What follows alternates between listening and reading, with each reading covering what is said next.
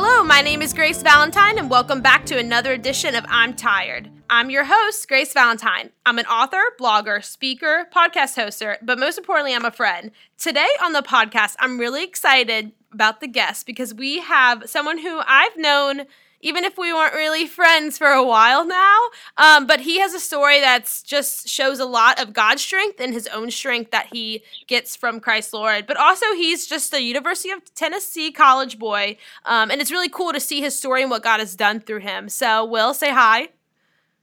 Hey, what's up? Will, so you are at University of Tennessee, correct? Yes, I am. And how has college been overall, would you say? It's been amazing. I've really enjoyed my classes. I'm in a fraternity here. Ooh, what BYX. fraternity? Oh, BYX? That's the Christian one, right? Yeah. Yes, ma'am. Awesome. And I remember, and we know each other through camp, Ridgecrest Crestridge. And there's a lot of people from Tennessee, though, who go to Ridgecrest Crestridge, right? Yeah. Actually, so many. Yeah, no, I bet. But I remember when I was a camper, I think I was a Cherokee, which I was like an oldest high school camper. And I think were you 12 when the incident happened? Or how old were you? Yeah, I was 12. I was going into 7th grade. Yes, 7th grade. And, 2012. Yes. Yeah. And will you kind of explain a little bit about your story to those like who may not know what you've been through? Sure. So I was 12, obviously. I, it was just like a normal, normal day. And we just had breakfast and, we were going to morning devotions. And then during one of the songs, I couldn't really talk anymore, and I started kind of freaking out, but I couldn't talk, so I was trying to get someone's attention, but then I couldn't like feel my arms. Then I fell back into someone's lap, and I blacked out and like regained consciousness a couple times. I like blacked out. I woke up a couple times, but then I went to the hospital. Realized a AVM, which is a little pocket of like blood, had gotten into my brain and had ruptured, and my brain was swelling, and they had to do immediate brain surgery, and I was in a coma for about a month, and that was pretty scary. And when I woke up, I was completely paralyzed, but slowly regained the functions of my left side, but my right side was completely paralyzed. I was like very scared. Didn't really know what was happening, and basically they said I had to relearn to walk, talk, and basically relearn how to live my life again. Dang. And to think like that moment when you knew how to talk too and you weren't able to verbalize words, like what was the time frame you had between that and when you actually passed out? Do you remember at all? It was around the first time I passed out, it was around 5 minutes. I was singing a song, like a funny camp song, and I just realized that like I wasn't saying words anymore. And then I tried yelling, I tried to get someone's attention, but I physically could not make words leave my mouth. That's so crazy for me to even like wrap my mind around. And I feel like a lot of people, the idea of feeling so trapped and then waking up. Like during the coma, obviously you don't have any recollection of that month. But when you woke up, Actually, I do. Oh, you do. Oh, so you remember the whole thing? Yeah, it's kind of crazy. Since it was not a medically induced coma, they didn't give me drugs to help me sleep. My body kind of just shut down. So I would open my eyes or like be awake, but be totally unresponsive. So I remember days in the coma of like just staring at a wall or but yeah. Oh my gosh, that must be. And what was going through your mind during those days when like your eyes are open but you can't physically move your body, and everyone around you probably is confused too if you can hear them, if you're alert, right? Yeah. So everything, like everyone thought I was just kind of a shell.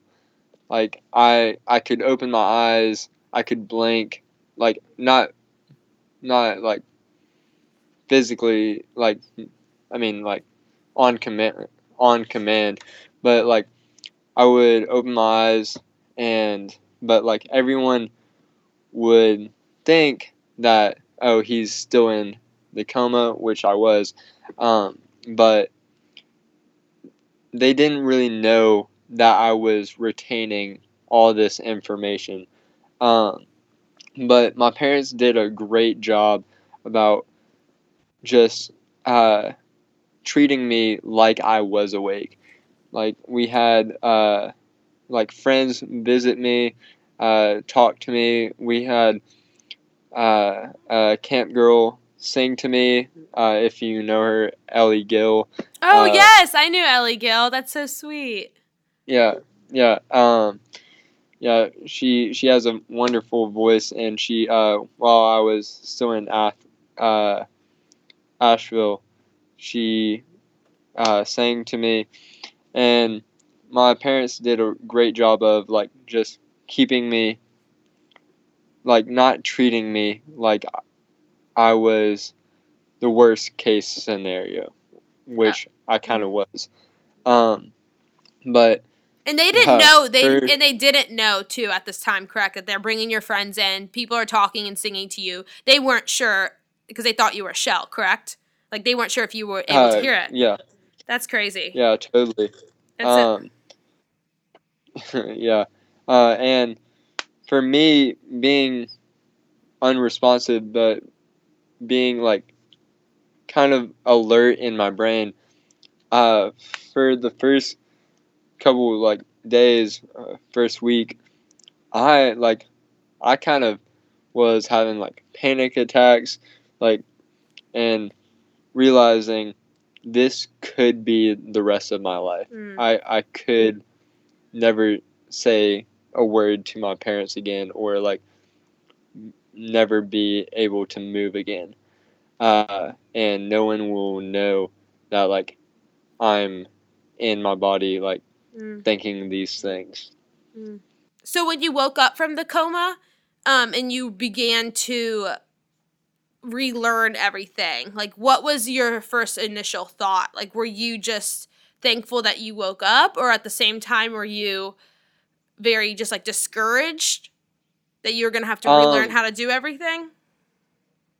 So it's kind of weird in a way.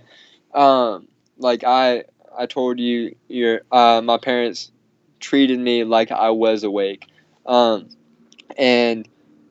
I had gotten used to just kind of thinking to myself, like thoughts, not really realizing that that one day I would wake up. But one day, my dad would read to me every day, in a little like sunroom in Vanderbilt Hospital, and he would read to me like books, like my favorite books. I was obsessed with like the Garfield comics, so he would Aw. read those. And one day, my whole family was in the sunroom, and he was reading something. I believe it was Garfield, and I had read that comic like recently, but before the accident, and I just started laughing, and I didn't realize I was laughing out loud. Mm. Um, and like my whole family stopped, and they like started whispering. Then my mom came up to me and said like, "Will, do you know what's going to happen in the reading?" And I shook my head, like I nodded, and they started crying. They started to get like doctors, and I I didn't realize like it was so significant that I laughed out loud. I thought like I was laughing in my head. Mm. Um, and that like my family likes to talk about like he's woke up laughing and he hasn't like stopped laughing since. Aw. Um, To Garfield. Garfield is the the one yeah, who to that. yeah, So has um, any of this like affected your life today? Because I know like you had to relearn how to talk, especially yeah, too, and like even like to like walk and stuff like that. Do you have any side effects from this happening when you were 12 and now you're 19, 20? yeah. Um, well, yeah, it changed my whole life uh, dramatically. Um, so, like I said, I was paralyzed. Like my whole right side was paralyzed, and I had to relearn um, how to walk, and like everything on my right side is a little less, like less sensitivity, less feeling, a little less strong, um, and so I've had to like alter my lifestyle completely. For about 3-4 years, I was doing therapy, physical therapy, OT, PT, speech therapy, every every day or like every other day, and just to get my function back, and um, I didn't have to like be held back from my grade. Like I I stayed on track even though I was a little bit behind. I had a scribe because I was right-handed when the accident happened, and I had to relearn everything, like how to write fast and uh, dic- like um, write notes while the teacher is presenting, and comprehend how to do everything again. So yeah, I would say the stroke has changed my life completely. Yeah, no, I can only imagine. And just the strength that you had to like continually trust God when it was all coming back to you. Like, was it hard for you to trust God, especially when you didn't know what your future held, like what you would get back or how much you would be able to Hmm. do in the future? Totally. For about 2 years, uh, and probably more than that, I I didn't. I had no idea what was in store for me, if this would like my right side would come back, Mm. or if I'm working in therapy so hard for nothing. Um, And a lot of times, a lot of days, I just felt like I was without a purpose.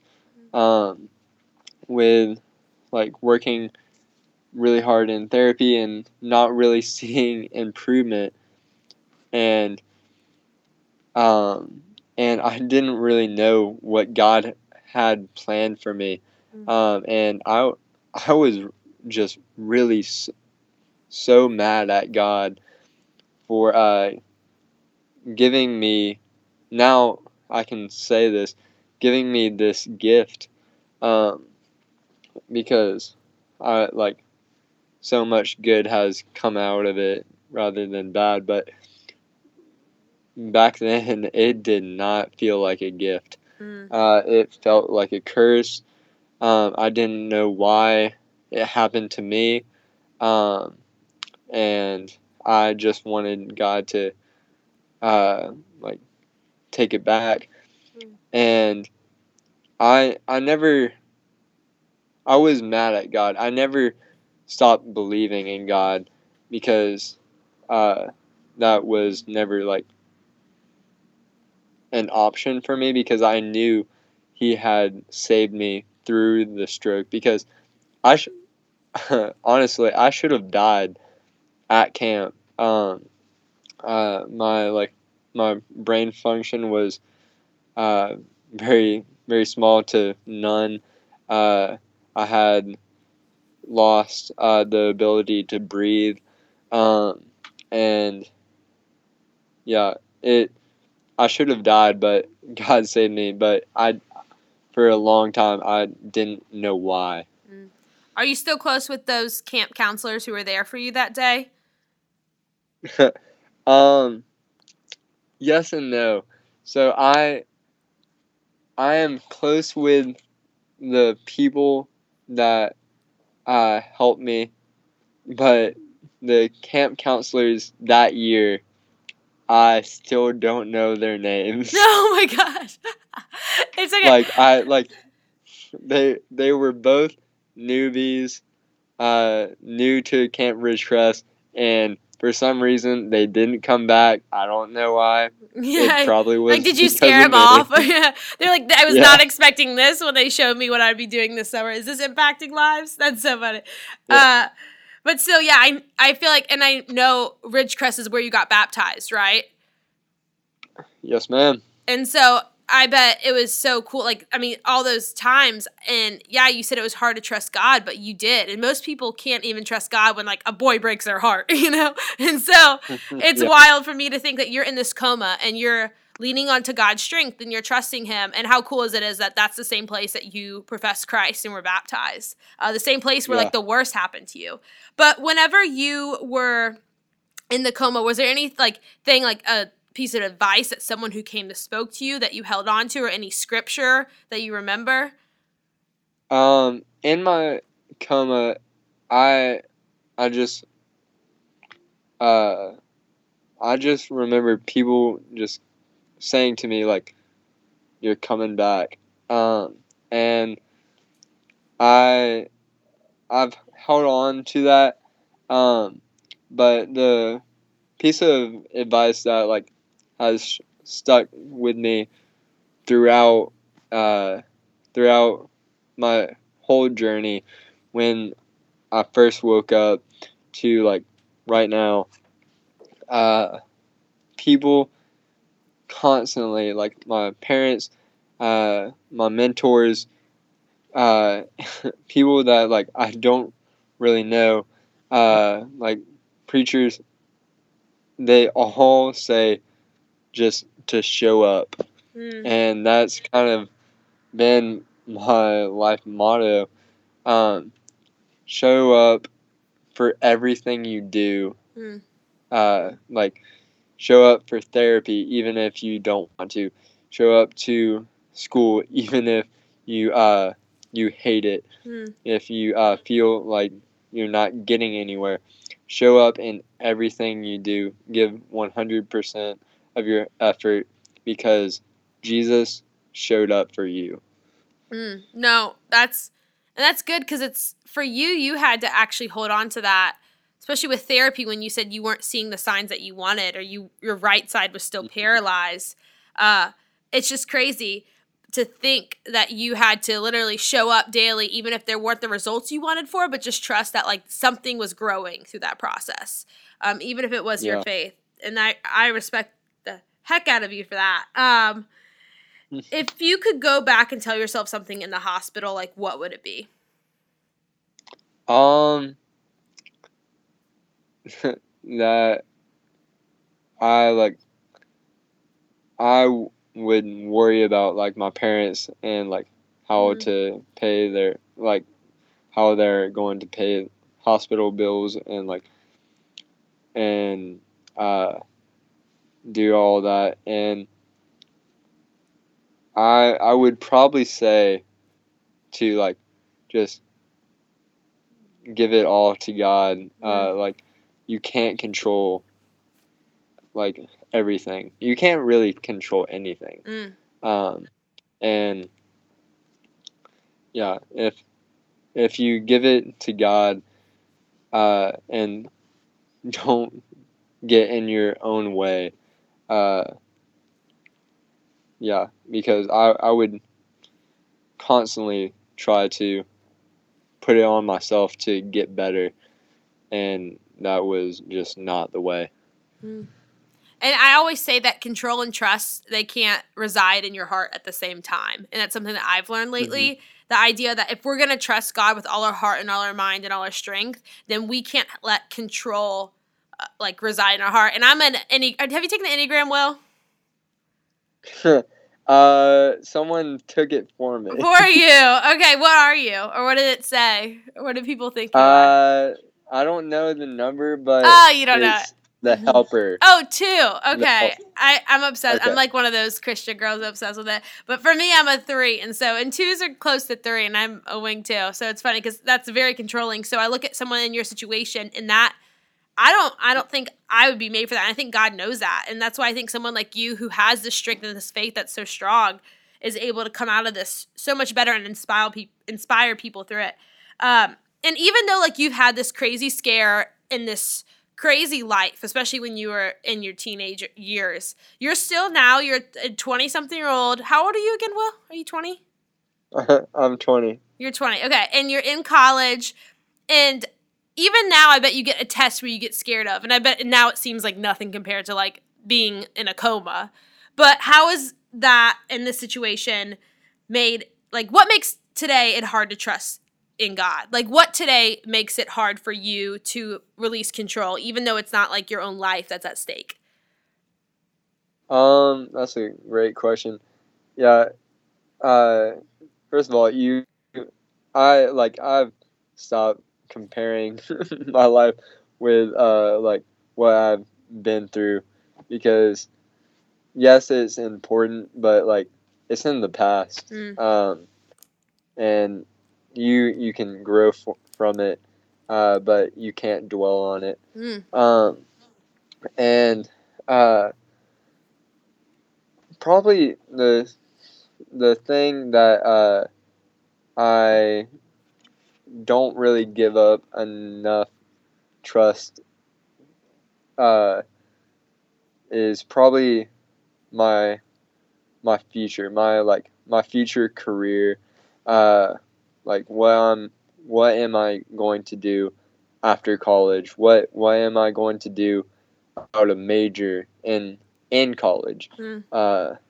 And I've based it off of like money, happiness, like well-to-do, and it just overloads me with anxiety. And I'm trying to give it up to the Lord, but right now it's hard because I'm currently in it, and I want to control it. Yeah. And that's something so many college students face, and even post-college. I'm like 2 years, I guess 2 years? May 2018 was when I graduated. But I still am even like, is this what I'm doing for the rest of my life? Like, am I it? Like, is this it? Is this the peak? And so I just think that's such a normal problem to have. And going back to like what you said about not dwelling in the past, I think so often we're looking to the back, like behind us, like what God did then, or we're looking to the left or right at what God's doing in someone else's life, like their major, what they're going through. But instead, we need to be just focusing forward at our present blessings. And the more we look behind us or to the left and right, we're not going to be able to look forward at Christ and see what he's doing in our lives now. And so what truth do you hold on to now on those days that you struggle with anxiety about your future? Is it the same truth that you talked about earlier, or is there something else that gives you hope too? It's kind of like relying on God. Like he has gotten me through everything else, and he can get me through this current time. But also, kind of seeing the hope in other people's lives. Like there's people getting saved every day. There's little kids that like are going to camp and hearing about Christ for the first time, and he is controlling all of that, and whatever he has for me, he will do for the glory of his kingdom and for him and not for me. And I hold on to that, and the group of people around me gives me hope also. If you don't really have a group of people, whether it be your family or a group of friends or just some group that you can trust to be like vulnerable with you and like rely on God with you, that gives me hope, because when I'm struggling in my faith, or I know these group of guys and girls and my parents and all of these people will point me back to Christ. And if you don't really have that, if you are choosing the path of like things of the flesh, or parties, or drinking, or stuff that's very surface level, they like, I'm sure your friends care about you, but like ask yourself, will they be there if I break down? That's good, because I think so many times you hear girls talk about the need for girls to have vulnerability or honest conversations with the people around us, and we make that to be such a girl thing, but that's just a human thing, that we all need people that we can lean on, because we are sinful people, like you said, but this life, and go back to what you said, is about bringing glory to God, and the best thing to bring glory to God is when we are this body of many parts, like scripture says, that works together to bring him glory. But it's humbling, because whenever you have to have a relationship with someone, you have to have vulnerability, you have to open up, you have to be honest in order to feel like known and loved. And so that's the scary part, especially for guys who have this hard exterior and have a society that tells them that they have to always appear successful, or like to focus on like finances, or to feel manly and not like someone who opens up about the hard things. So I think it's really admirable of you as a college guy who knows like, hey, yeah, we all need people around us who love us and appreciate us and also know God and celebrate that.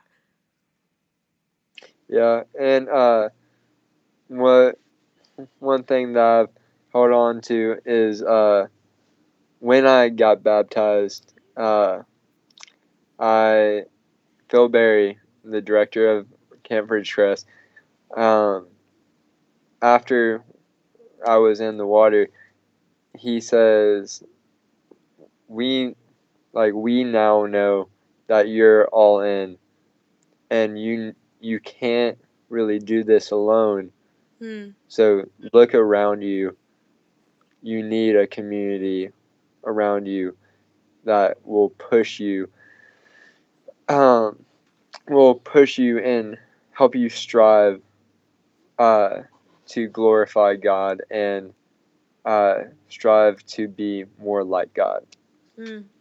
No, that's good. That's wise. And I love that he says, like, you're all in, but you need people. Because, and I guess that's even hard for me to hear, because sometimes I just, like most college kids or post-college, we create these walls and they don't allow people to really know us. But like you said, like when you break down, like who's going to be there? And that's the scary part. Okay, well, I end each one of these podcasts with this question. And then I'll give you a chance to share too, like if there's anything like that, like where to follow you on Instagram and stuff like that. But I want to end with this question first, before we do all the flexing on our social media. But what is giving you life these days? And that can be something like you being a houseboy for the sorority house, or it could be something like God's grace, whatever it is. But what is giving you life these days? What makes you excited and eager to wake up?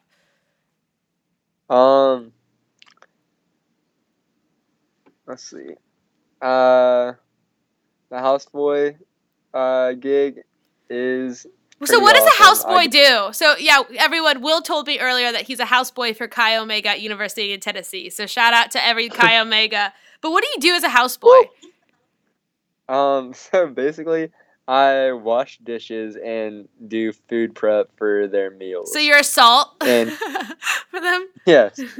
That's basically how I got the job. I said I have experience at a camp, and they put me in for a test day. Then they hired me, but test day? That must have been scary. You must have been on the test day, like really washing them hard because you wanted the job. Yeah. Like working so hard. So yeah, it is an awesome gig. My crew is so loving. And I get paid, which is awesome, but I also get free food whenever I need it. That's so nice. The sorority house. So I don't have a meal plan currently at college. I'm relying on free food. Oh my gosh, that's so nice. At Baylor, they didn't have like houses or anything, so like no one really did the dining hall plans. I'm pretty sure I did the year after freshman year, which was like really strange to do, me and my friend Britta, because I was like, it's college, you're so busy, you barely have time to cook.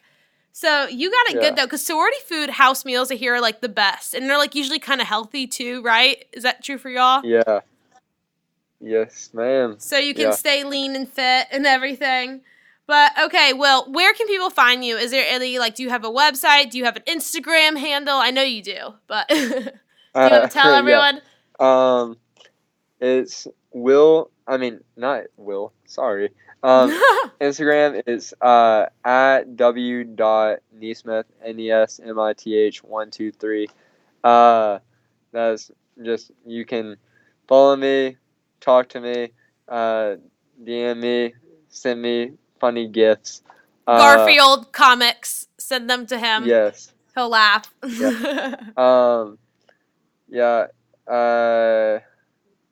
I have a Twitter, but I forget to use it all the time. Will, Twitter's the best. I haven't been on Twitter since I think the beginning of the summer or school year. I always say Twitter is my favorite social media. It's because if you have Twitter, you get to see memes before they're on like Instagram, and it's like where all the funny people are on Twitter. And so I enjoy Twitter. You need to get back on it. I don't think I even follow you, Will, so I'll have to do that after this, at least on Twitter. But some great content of me not doing anything on Twitter. But going back to the question you asked before, probably the people around me give me life, because without these people, I wouldn't be where I am. Aw, are like your friends at college, or who's your people? Give them a shout out. You know who you are, people. I have so many people that I love with all my heart. That like live in UT Knoxville, that live in Georgia, that live in Alabama, that live in DC.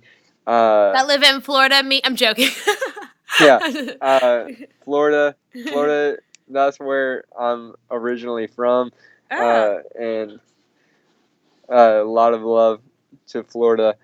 But yeah, just the people around me that I've gotten to know through BYX and just college. They inspire me every day, and all my best friends that I've gotten to know through Ridgecrest and Crestridge. I love y'all with all my heart. Y'all have made me into the man I am today. But yeah. No, that's beautiful. And what do you think makes I keep saying this is my final question, but I never end. But what do you think makes those people your people? Like, give me one characteristic about them. And this is not on anything I sent you, so it's okay. Okay. I would just say really the common bond of Jesus Christ. We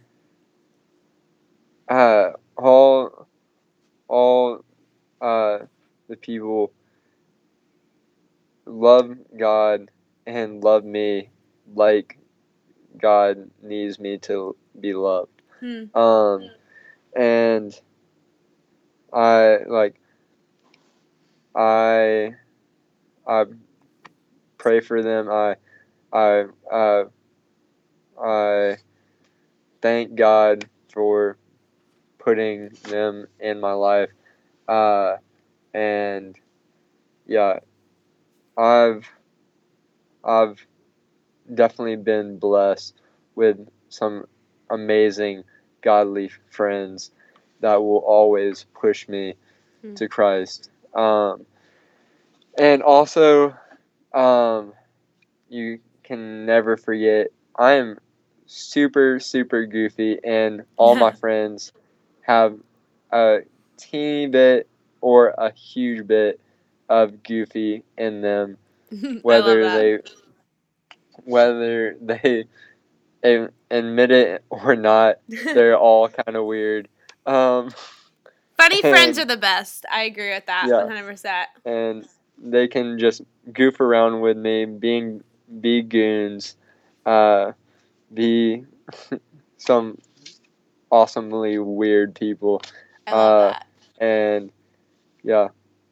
That's awesome. Well, thank you so much, Will, for coming on. It has been such an honor to hear your story, but also to just hear like what God's doing in your life now. I know he's done so much in your past, but he's doing so much currently. And I know you're going to do big things. And everyone message Will and tell him he needs to write a book. So DM him after this because I want Will to write a book one day. But that's just me being selfish because I want to read it. But so thank you, Will, for coming on. Oh, thank you for having me.